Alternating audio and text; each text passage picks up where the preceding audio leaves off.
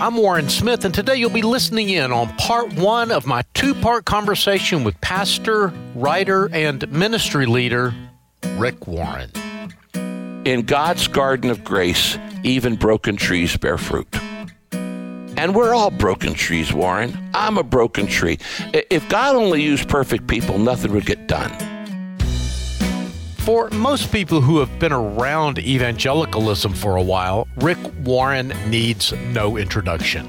He and his wife, Kay, founded Saddleback Church in Orange County, California in 1980, and it has become one of the largest and most influential churches in the nation. Rick Warren's 2002 book, The Purpose-Driven Life, has sold more than 50 million copies, making it one of the best-selling books of all time. And his work as a pastor and author are, in fact, just the beginning. Rick Warren was instrumental in the development of PEPFAR, the U.S. government's $15 billion AIDS relief package that was credited with saving tens of millions of lives. He was an advisor to George W. Bush, and he delivered the invocation at Barack Obama's inauguration. Time, Newsweek, and U.S. News & World Report have all named him at various times to their list of the most influential people in the world. I've interviewed Rick Warren for Listening In before, back in 2014, near the beginning of this program's life. It was one of the first public interviews he gave following the death of his son, Matthew.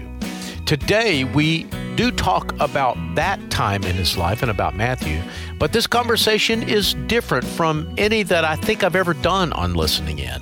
Rick Warren had just announced his retirement from Saddleback Church, and I had the chance to go to California and spend the better part of an afternoon with him to commemorate this milestone in his life and career.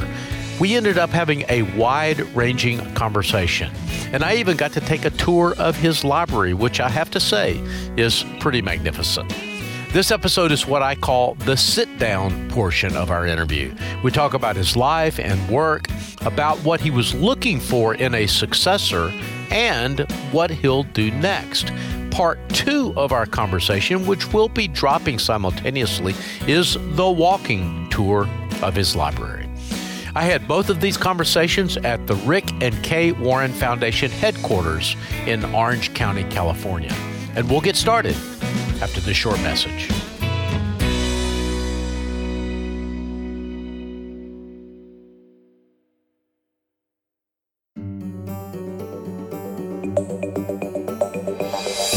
Now We Live invites and equips Christians to propel faith into action. This free worldview Bible study will spark rich discussions about some of life's most foundational questions. These 6 videos from Summit Ministries offer life-on-life discipleship for churches, small groups, and families. Get free access today at summit.org/listeningin.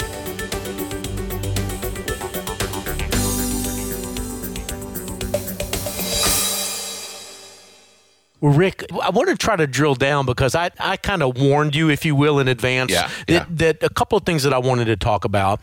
And one of them in particular was this notion of succession planning. Okay. Here you are. You mentioned you started in 1980. Yeah. I think I read somewhere that you had originally talked about maybe giving it up after 40 years because you had made a promise to the congregation. Announced it hundreds of times. Yeah. Yeah, which is beginning with the end in mind. I actually had never actually put this down. And I wrote down, so what do I know about succession and transition? And I wrote down a dozen or so, 10, 11 principles. We don't have time to get into all of them. But there are some that I would like to cover because please. I think this is an issue. I probably talk to as many pastors as anybody does. I've been a pastor to pastor for 40 years. I spent the last 3 years, Warren, talking guys out of quitting because of COVID. And the top 3 questions they were asking, this is the question you're asking, is the number 3 question. Number 1 question is, I worked so hard to grow our church, and now we're 25 to 30% off. I want to give up. And so that's how do I stay encouraged when I've lost some? A lot of people didn't come back. they got out of the habit of coming to church. The second question that they're asking is, how do I shepherd a church that's divided over politics? And I have to be the shepherd of everybody, and care. And yet they're giving greater allegiance to their political identity than to Christ's identity. But the third one is this. Well, wait a minute. I can't resist. Yeah. So what do you tell those guys? What do you tell those guys? That's a whole nother podcast. It really is a whole nother podcast. All right, fair enough. But this third question is, a lot of guys, there's a changing of the guard in succession. The first thing I say is realize that there is no success without a successor. We're just cogs in a giant wheel called Christian history. There are people who served before me. There will be people who served after me. All I can do is Acts 13:36. David served God's purpose in his generation. Then he died. I can't serve it in the previous generation, can't serve it. So I have to look at, somebody handed a baton to me, and now I've got to hand it to others. To not go into ministry knowing you're going to hand the baton off is dumb. Because it's like only a fool would go through life unprepared for something you know is inevitable.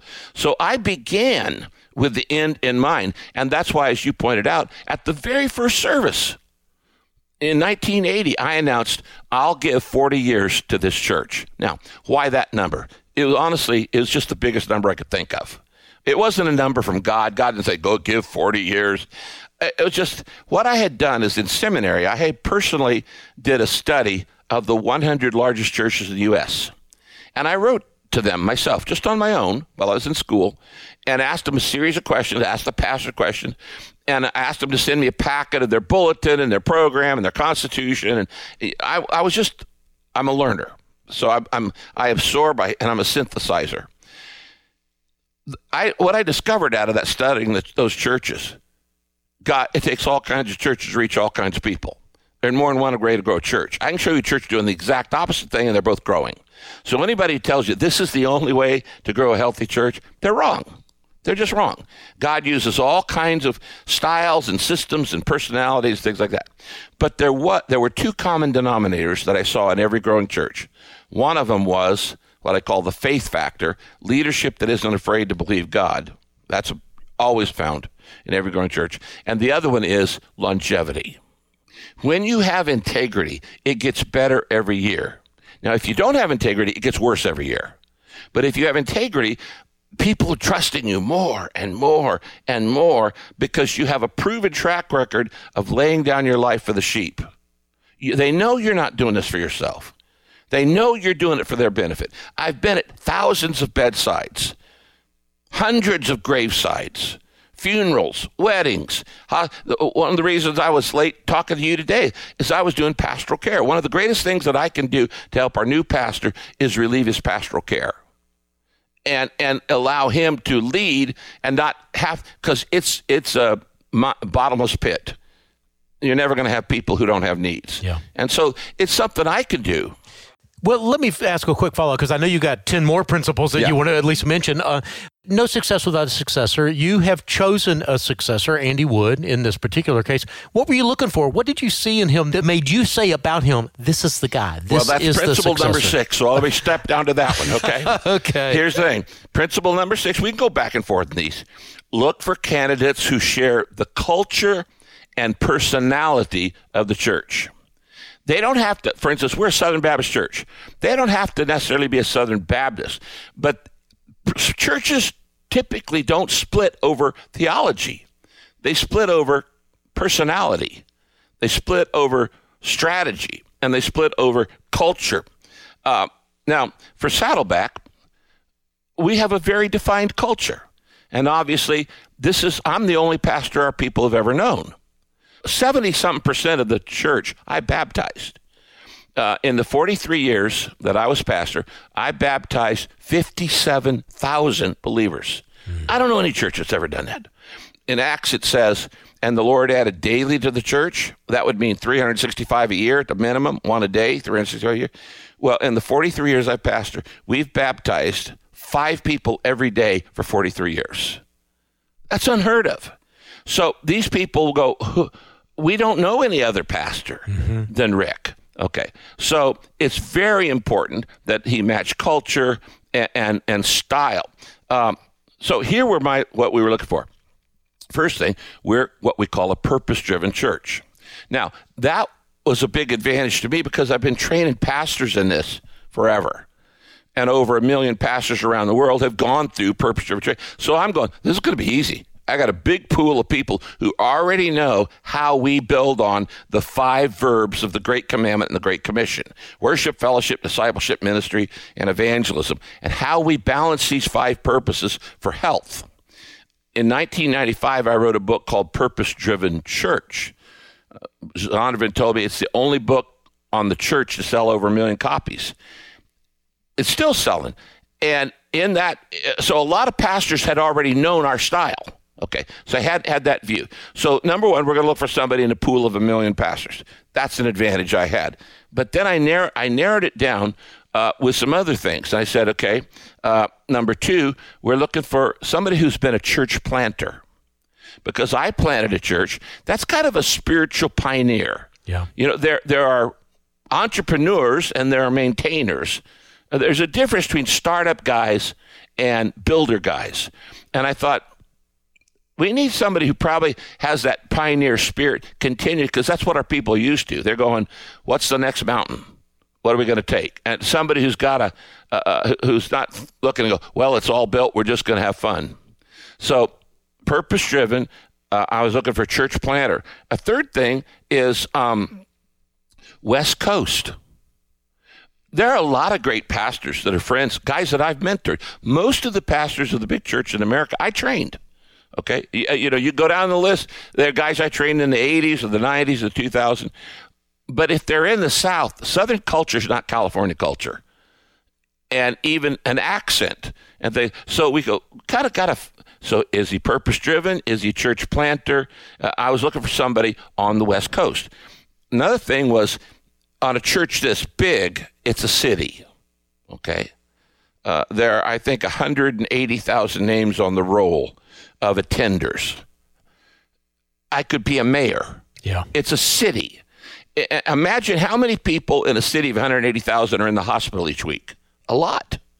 Well, you would expect that many members of Saddleback to be in the hospital each week. A lot. So you have to build counseling programs and pastoral visitation programs like that.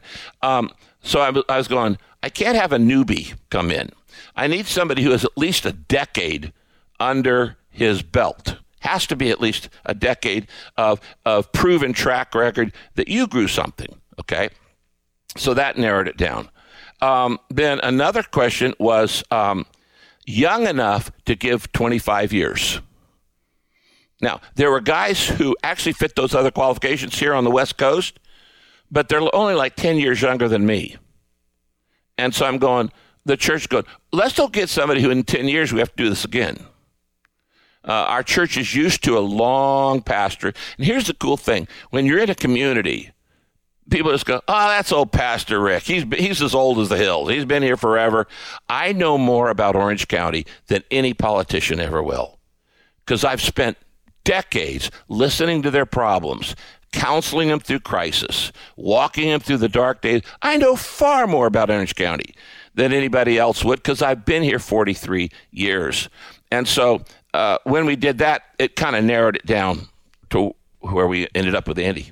So, Rick, did you come up with I know you you are very articulate about saying these right now. Yeah. Did you go into the search process with those in mind, or did you just sort of discover them as you went through the search process? No, I did it. I did it in mind. One of the things that we did right up front is I start talking about transition with I've had 9 different mentors in my life. One of them was Billy Graham, who took me on at age 18. But another one was Peter Drucker. Mm-hmm.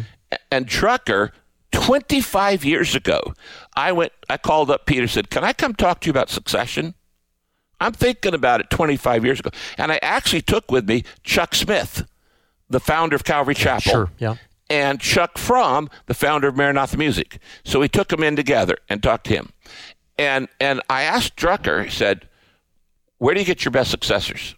He said, well, the best successors actually are people who grew up in your system, in your church or whatever, and then go out and make it on their own and then come back.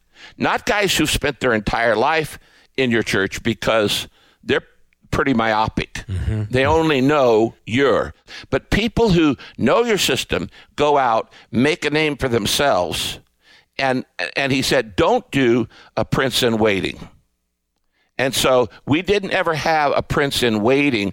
Some churches have done that. We're going to bring a guy up for over 10 years, something like that. But I've always felt sorry for Prince Charles. When is mom going to die? I'm going to be 90 years old when I become king. Yeah. Well, you said it's funny that you should mention Peter Drucker. And I've got to confess to you, Rick, that I did not know that Peter Drucker had so intentionally mentored you you were. Yeah. But Peter Drucker apparently didn't really say this, but he is often attributed with saying that culture eats strategy for breakfast. Absolutely. And that sounds like that's what you're saying. That's exactly right. And what we say is the culture in the hall beats the vision on the wall. Okay? It's what's done between the people. Now, by the way, I just want to say this. People don't realize Peter Drucker was a devout Christian. He actually was quite deep in his faith. In fact, one time I asked him, I said, Peter, when did you step across the line? When were you born again? He said, Rick, in his Austrian accent, Rick, well, when I was finally confronted with the fact that I understood grace, I realized I was never going to get a better deal.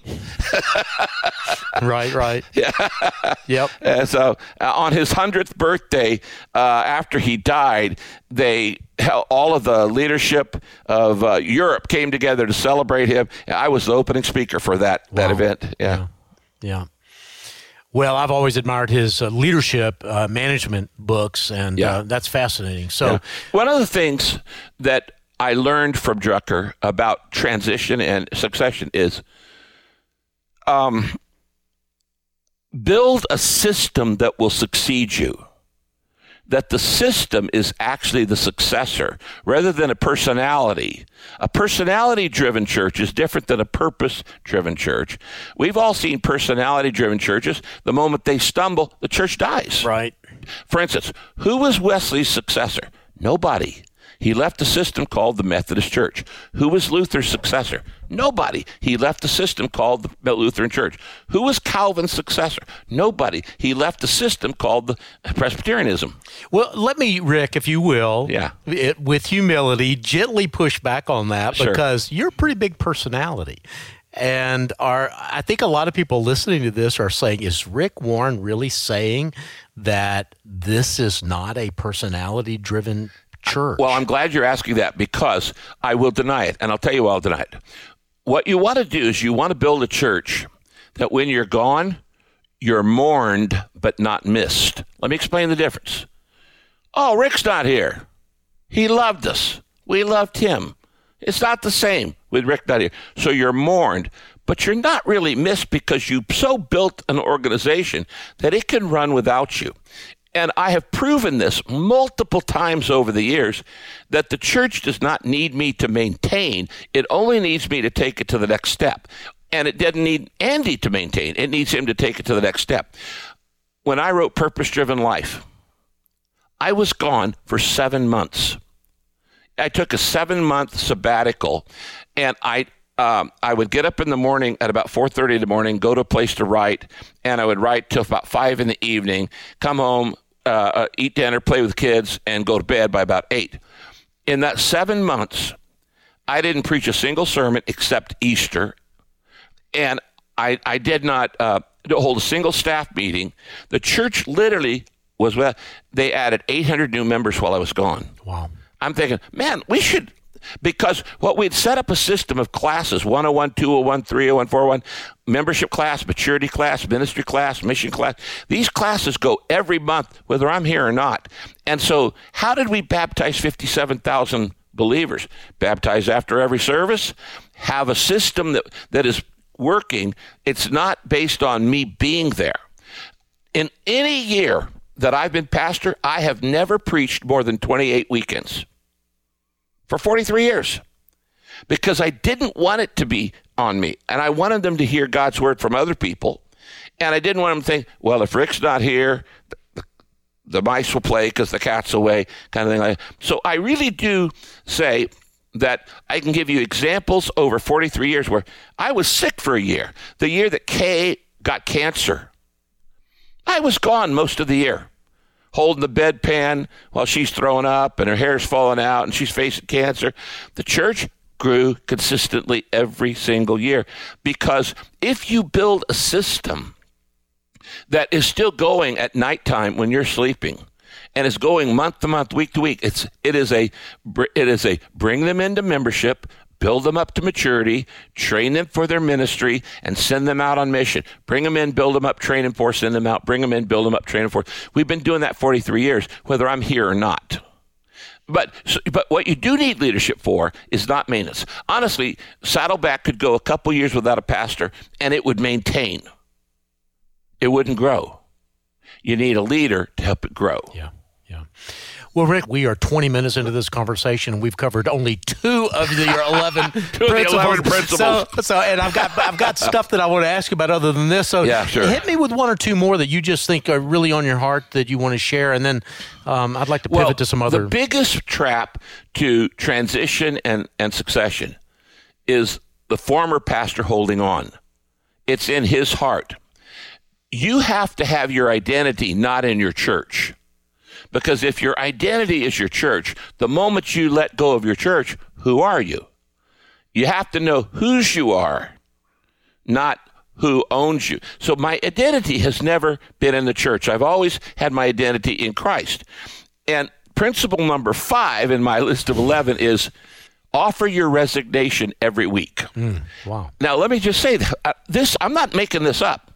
I have a prayer that I have prayed every Saturday night and every Sunday morning for 43 years.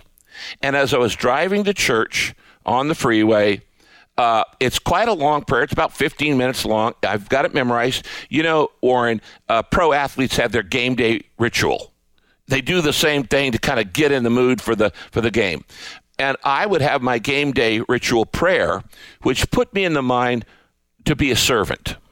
Okay, not to be a superstar, not to be a show off, but to be a servant. And I need to remind myself I am a servant and prepare not simply for preaching, but being on that patio and dealing one-on-one with the needs and hurts and interests of people.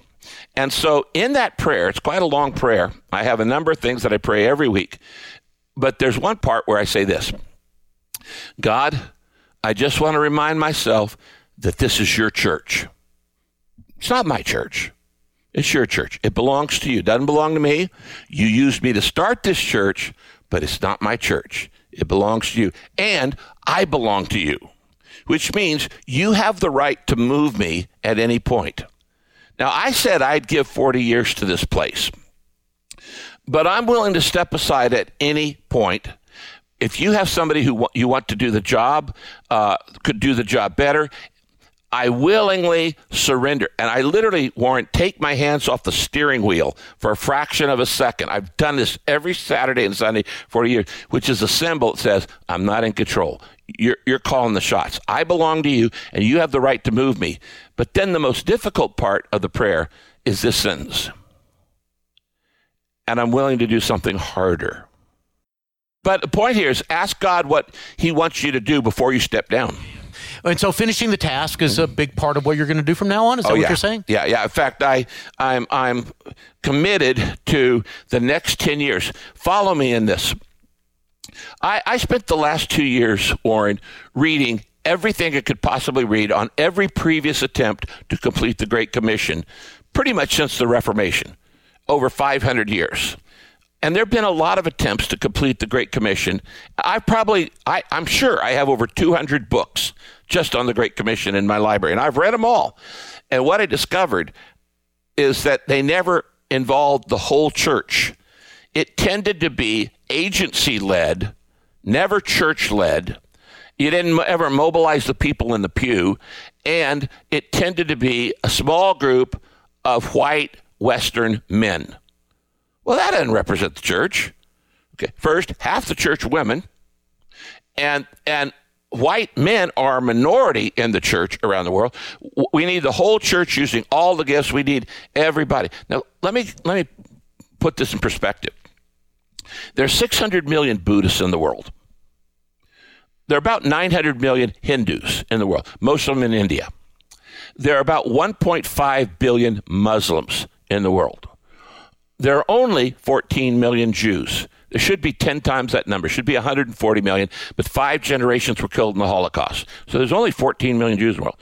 But there are 2.6 billion Christians in the world. Now, they're not all our brand. They're not all my tribe. They're not all your tribe. But if you were to say to these 2.6 billion Christians, do you believe in the Trinity, Father, Son, and Holy Spirit? Yes. Do you believe Jesus was the Son of God? Yes. Do you believe he died on the cross for your sins? Yes. Do you believe he rose again on Easter? Yes. Do you believe he ascended back to heaven? Yes. Do you believe he gave us the Great Commission? Yes. Do you believe he's coming back one day? Yes. Do you believe he sent the Holy Spirit to start the church? Yes. Then we're on the same team. Okay. We may disagree over baptism, Lord's Supper, Mary, and a dozen other things, but you're not a Muslim. So we're not starting from scratch with these people. Now, if that's true, 2.6 billion people say, I'm not a Muslim, I'm not a Jew. I believe Jesus who he said he was. Many of those are cultural Christians. We know that. They have to be re-evangelized. Okay. Just like not every Muslim's true Muslim. There are cultural Muslims. They're cultural Buddhists, okay? That's true in any faith.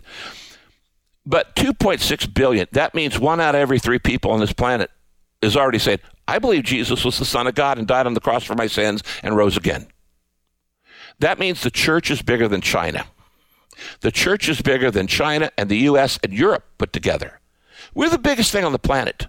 Nothing is bigger than the Church of God. So, we need to figure out a way to mobilize the whole church.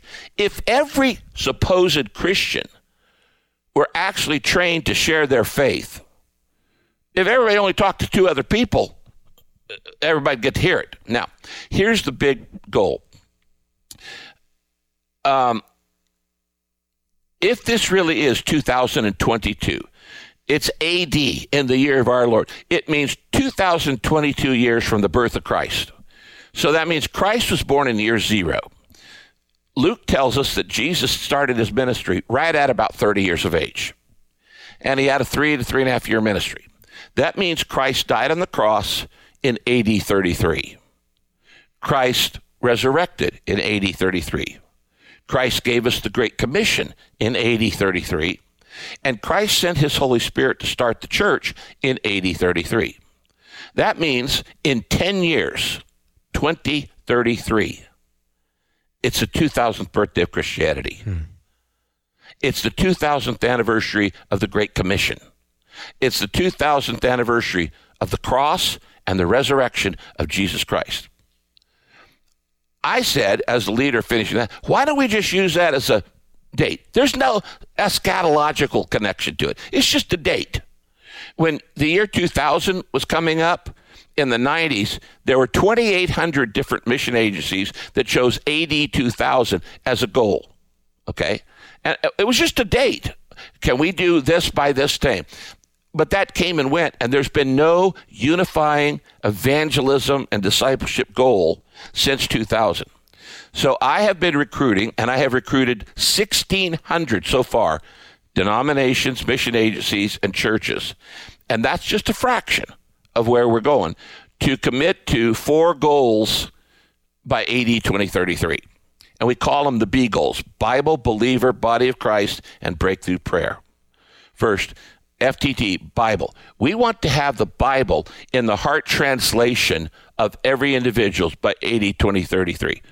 You might live in France and speak French, but your heart language is this sub-thing over here. That means we got to reinvent how translations are done. It's too slow. We got to speed it up. It's way too slow to get it done by AD 33. Bible in everybody's heart translation. Believer. We want to train every believer to share their faith with another person in the next decade. That would be enormous. It would be. Now, that means we're going to have to involve the whole church, which means tribes we aren't used to working with. Let me put this in perspective again. Of those 2.6 billion, quote, people who believe in the resurrection and the Trinity and the start of the church and the Holy Spirit, 1 billion of those 2.6 billion are Catholics. 300 million of them are Eastern Orthodox. 500 million are Pentecostal. And 800 million are either evangelical or versions of Protestantism. So how do you get the whole church to work together on, we're never going to have, I'm not talking about structural unity. I don't think we even need it. I'm not talking about even doctrinal unity. I'm talking about missional unity. Because in Jesus twice, his unanswered prayer in John 17 is, I pray that they may be one so that the world may know. The purpose of unity is not for structure. The purpose of unity is not for doctrine. The purpose of unity is that the world may know. The world will be one, W-O-N, when we are one, O-N-E, in one thing, getting the gospel out. That's what FTT is all about. Bible, believer, body of Christ. We want every existing church to either plant a church or sponsor a church in the next decade. Okay, because we want a church within access of every unbeliever in the world within 10 years. A church within access of every unbeliever. And so that means we're going to have to multiply. How do you know when a church is mature? The mark physical maturity is puberty. A little girl becomes a woman when he has the ability to reproduce. A little boy becomes a man when he has the ability to reproduce. I don't care how doctrinal a church is. If they haven't reproduced, they're not mature. The mark of a mature church is reproduction. It's the mark of a healthy church is an apple tree is more apples. And so we're going to really focus on that. The other thing is a breakthrough prayer, and that is we're only going to be able to do this if the Lord builds the house. I have been meeting with the prayer generals of networks around the world for the last 2 years. I love Zoom. It allows me to do kind of stuff. I did a Zoom, I did a video conferencing technology that I met with 1 million prayer warriors a couple months ago. Let me, I've got a couple of questions. Can we pivot off of this? A couple of questions that I want to ask you kind of in closing. Sure. Some of them because I actually put the word out on social media that I was going to be interviewing you, and I got a couple of questions that I wanted to ask you, and a couple that I just think I want to ask you because I'd be kind of committing journalistic malpractice and if I didn't ask them.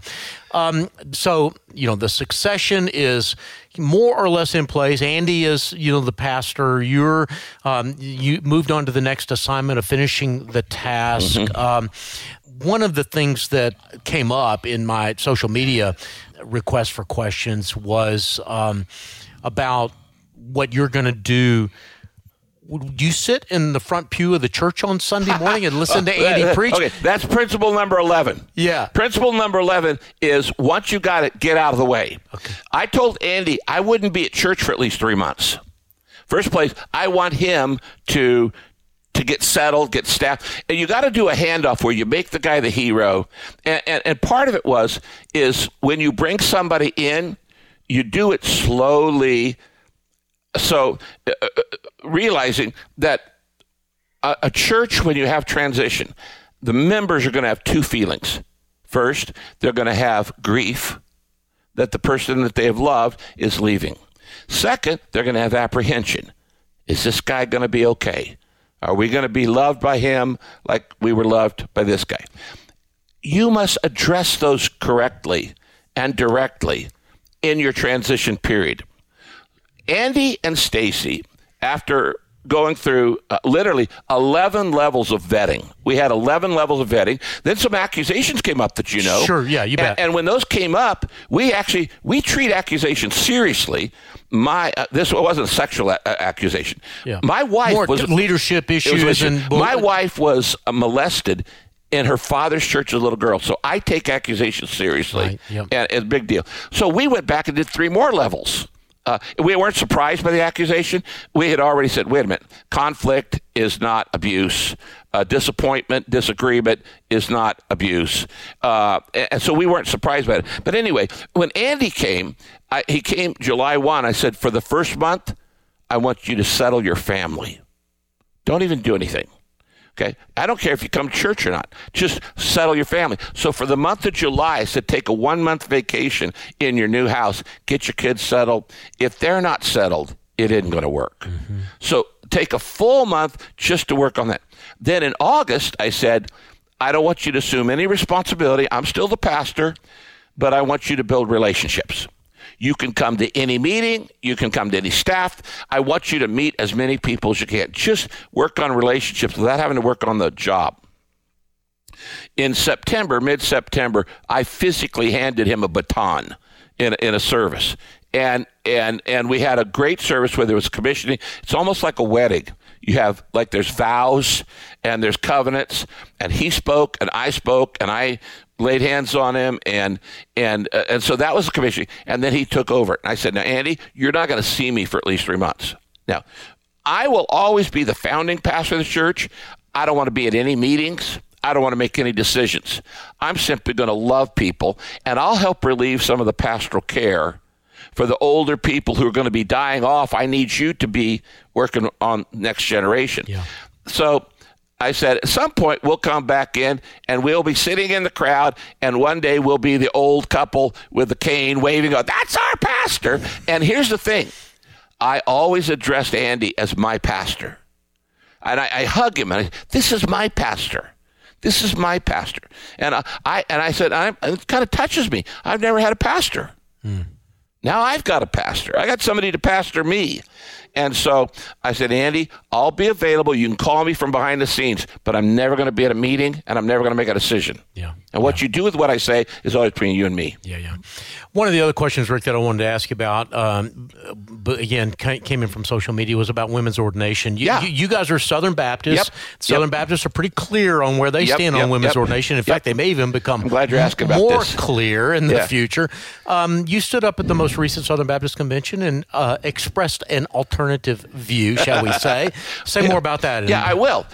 First place, all my life raised in a conservative Southern Baptist background, I have always thought, what's women's role? Men are pastors, women are not pastors.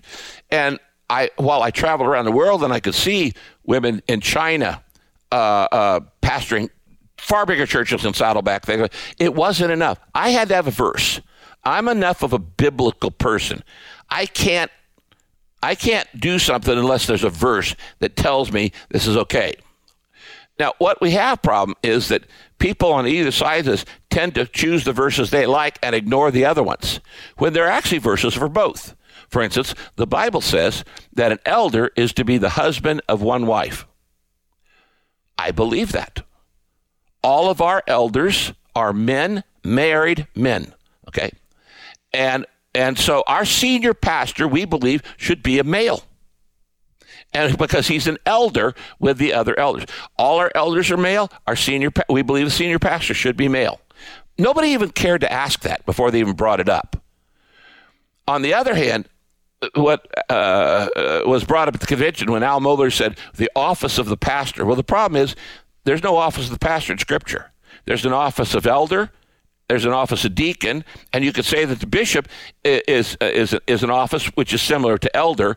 But if pastor is an office, where are the qualifications? They're never listed. What happened is Baptists were afraid to use the word elder because of Presbyterians, and Baptists were afraid to use the word bishop because of Catholics, so they chose the word pastor. There is no office of pastor. It's pretty easy to make cases of women apostles in Scripture that were sent out. Okay, that were sent out. There are certainly women deacons, St. Phoebe and others. Mm-hmm. But so we say a pastor is a gift, and we recognize that women get gifts just like men do. And so we're not saying a woman should be an elder. When I find two scriptures that say the opposite, I believe them both. I don't explain away one. And here's the verse that changed my mind. Acts 2, 17 and 18. We call Acts 2, which is Pentecost sermon, the charter of the church. The church at its birth was the church at its best. That if we want to have the results of Acts, we got to go back to Acts. That the antidote to the 21st century is the first century. Right now, a lot of people want to go backwards. Make America great again means let's go back to some era. There are some Christians who want to go back to the 1950s. There's some Christians who want to go back to the Reformation. They think that's the golden age. I say, no. I want to go back. You just don't go back far enough. I want to go back to the first century. And in Acts chapter 2, where we get the charter of the church, where Peter says the Old Testament is over. What was the Old Testament? Male ordained priesthood. Only the Levites got to go into the temple. And only one of them got to go into the Holy of Holies only one time a year. It was done in a very limited. There was not an idea every member's a minister. There was no idea of the priesthood of the believer. Okay? It was male ordained priests called Levites. But Joel predicts in Joel 2, and Peter quotes him in Acts 2. He says, this is that Joel mentioned. In the last days. Now here, when Peter's saying this, he's saying the last days started at Pentecost. That we're not in the last of the last days, but the last days actually changed with the coming of the Holy Spirit. In the last days, I will pour out my Spirit on all flesh. And then he says, your sons and your daughters will prophesy. A mark of the New Testament is that daughters will prophesy, not simply sons. Sons and daughters will preach, will prophesy. Your young men will have visions, and your old men will have dreams. On all flesh I will pour out my Spirit. Both men and women will prophesy. Let's preach. So do I believe that a woman, when Paul says a woman has to keep silent in the church, he was talking that as a rule for everybody? I don't. I think the general principle of Acts 2, when the charter of the church is being given, that in the church, everybody gets to play. Now, when you say this, sons and daughters, young and old, men and women, who gets left out? Nobody. No, this is everything shifted in the New Testament. Now, here's the problem. For the first 300 years, we followed the charter of Acts. And Christianity had its greatest period of growth in the first 300 years. It went from 120 in the upper room to the official religion of the Roman Empire. They grew because it was sons and daughters, young and old, men and women. Everybody was authorized to preach. Yeah. Well, Rick, I appreciate you sharing all of that. And let's just stipulate for the record that I didn't want to get into an argument with you. But it does seem to me, and you correct me if I'm wrong on this, that your position does put you at odds with the Southern Baptist Convention right now. Is that fair or not? It really doesn't, because here's the thing. That rule was only put into the Southern Baptist Faith and Message in the year 2000. It had already been a convention for 200 years. Okay, it wasn't put in there. I asked Herschel Hobbs, who wrote the original Baptist Faith Message, why isn't ordination covered? It's not even mentioned in the Baptist Faith Message, even in the current one. It's not even mentioned. So you can't kick somebody out on ordination because Baptists have never agreed on it.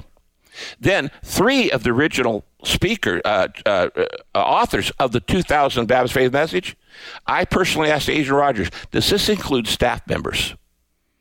It said a woman can't be a pastor. Because no, we're just talking about senior pastor.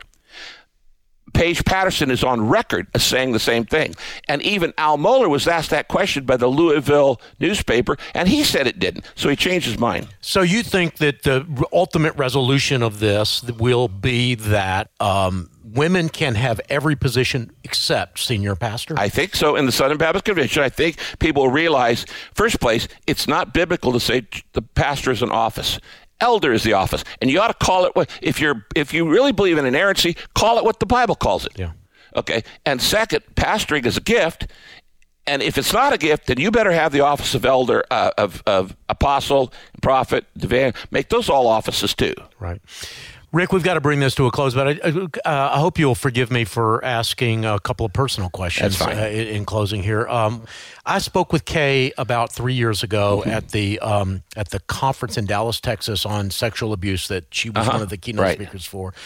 I interviewed her for the podcast, and she spent a lot of time talking there. And then I spoke with you maybe a year or two before that. I'm trying to remember the exact timing, but it was a year after your son passed away. Yeah. And Kay mentioned that, sort of referenced that episode in y'all's life in my subsequent interview with her. Yeah. So I guess my long context for just asking, how you doing? How are you and Kay doing? Well, thank you for asking. First place, there is no expiration date on grief. You don't get over it. You get through it.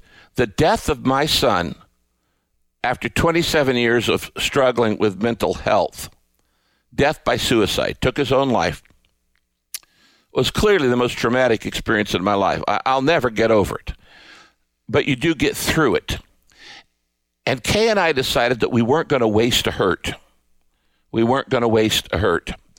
And so while we always knew that we would become spokesmen for mental health, as long as Matthew was alive, we felt it was his story to tell. Mm-hmm. And we wanted him to be able to share. And I remember him coming to me one time at 17 years of age in tears. And he'd struggled with mental health and depression all his life. And he said, "Dad, why can't I just die and go to heaven? I know I'm saved." He would lead many people to Christ.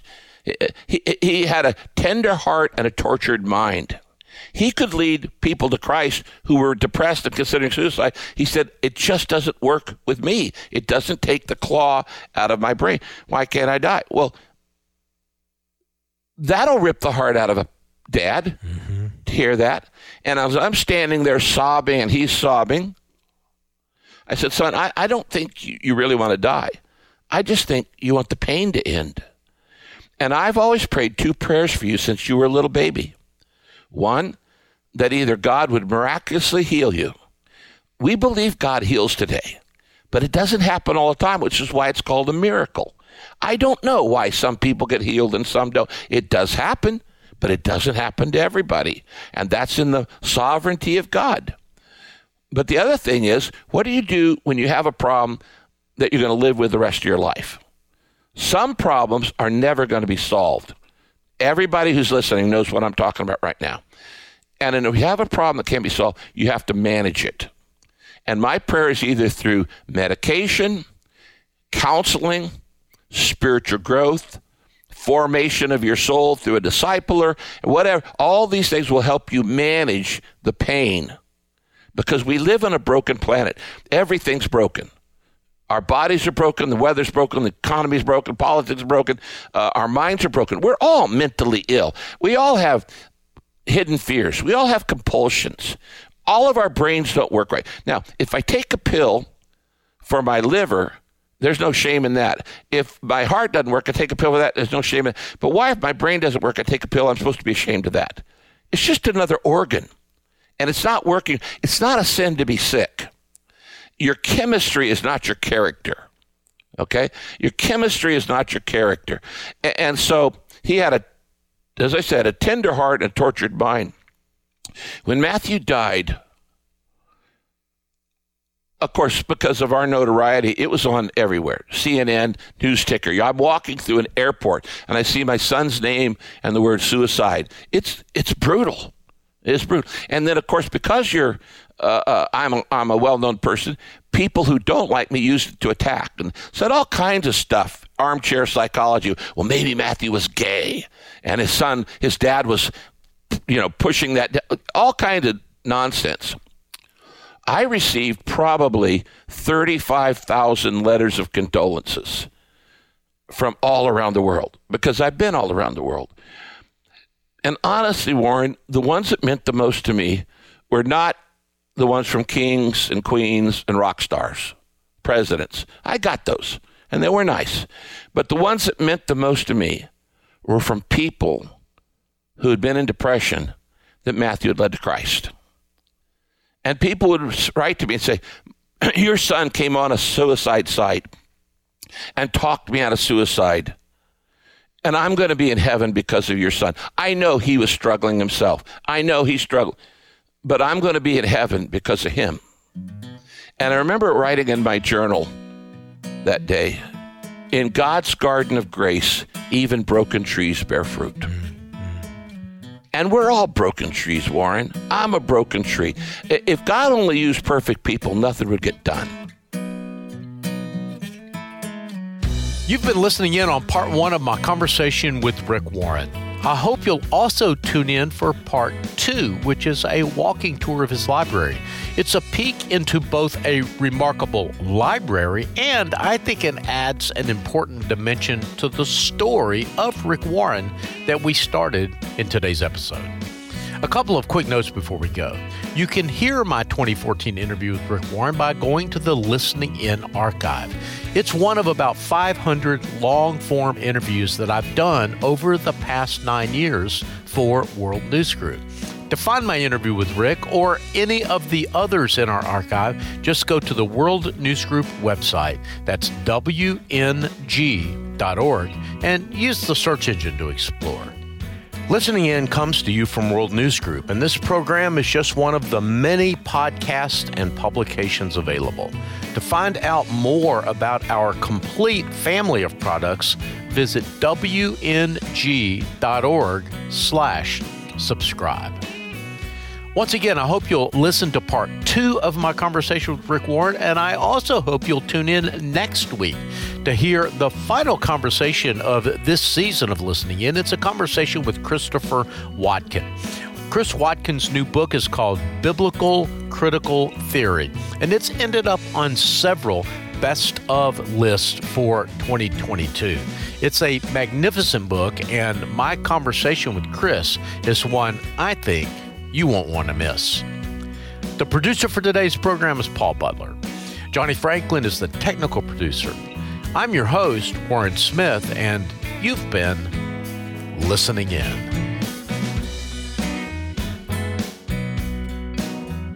Now We Live invites and equips Christians to propel faith into action.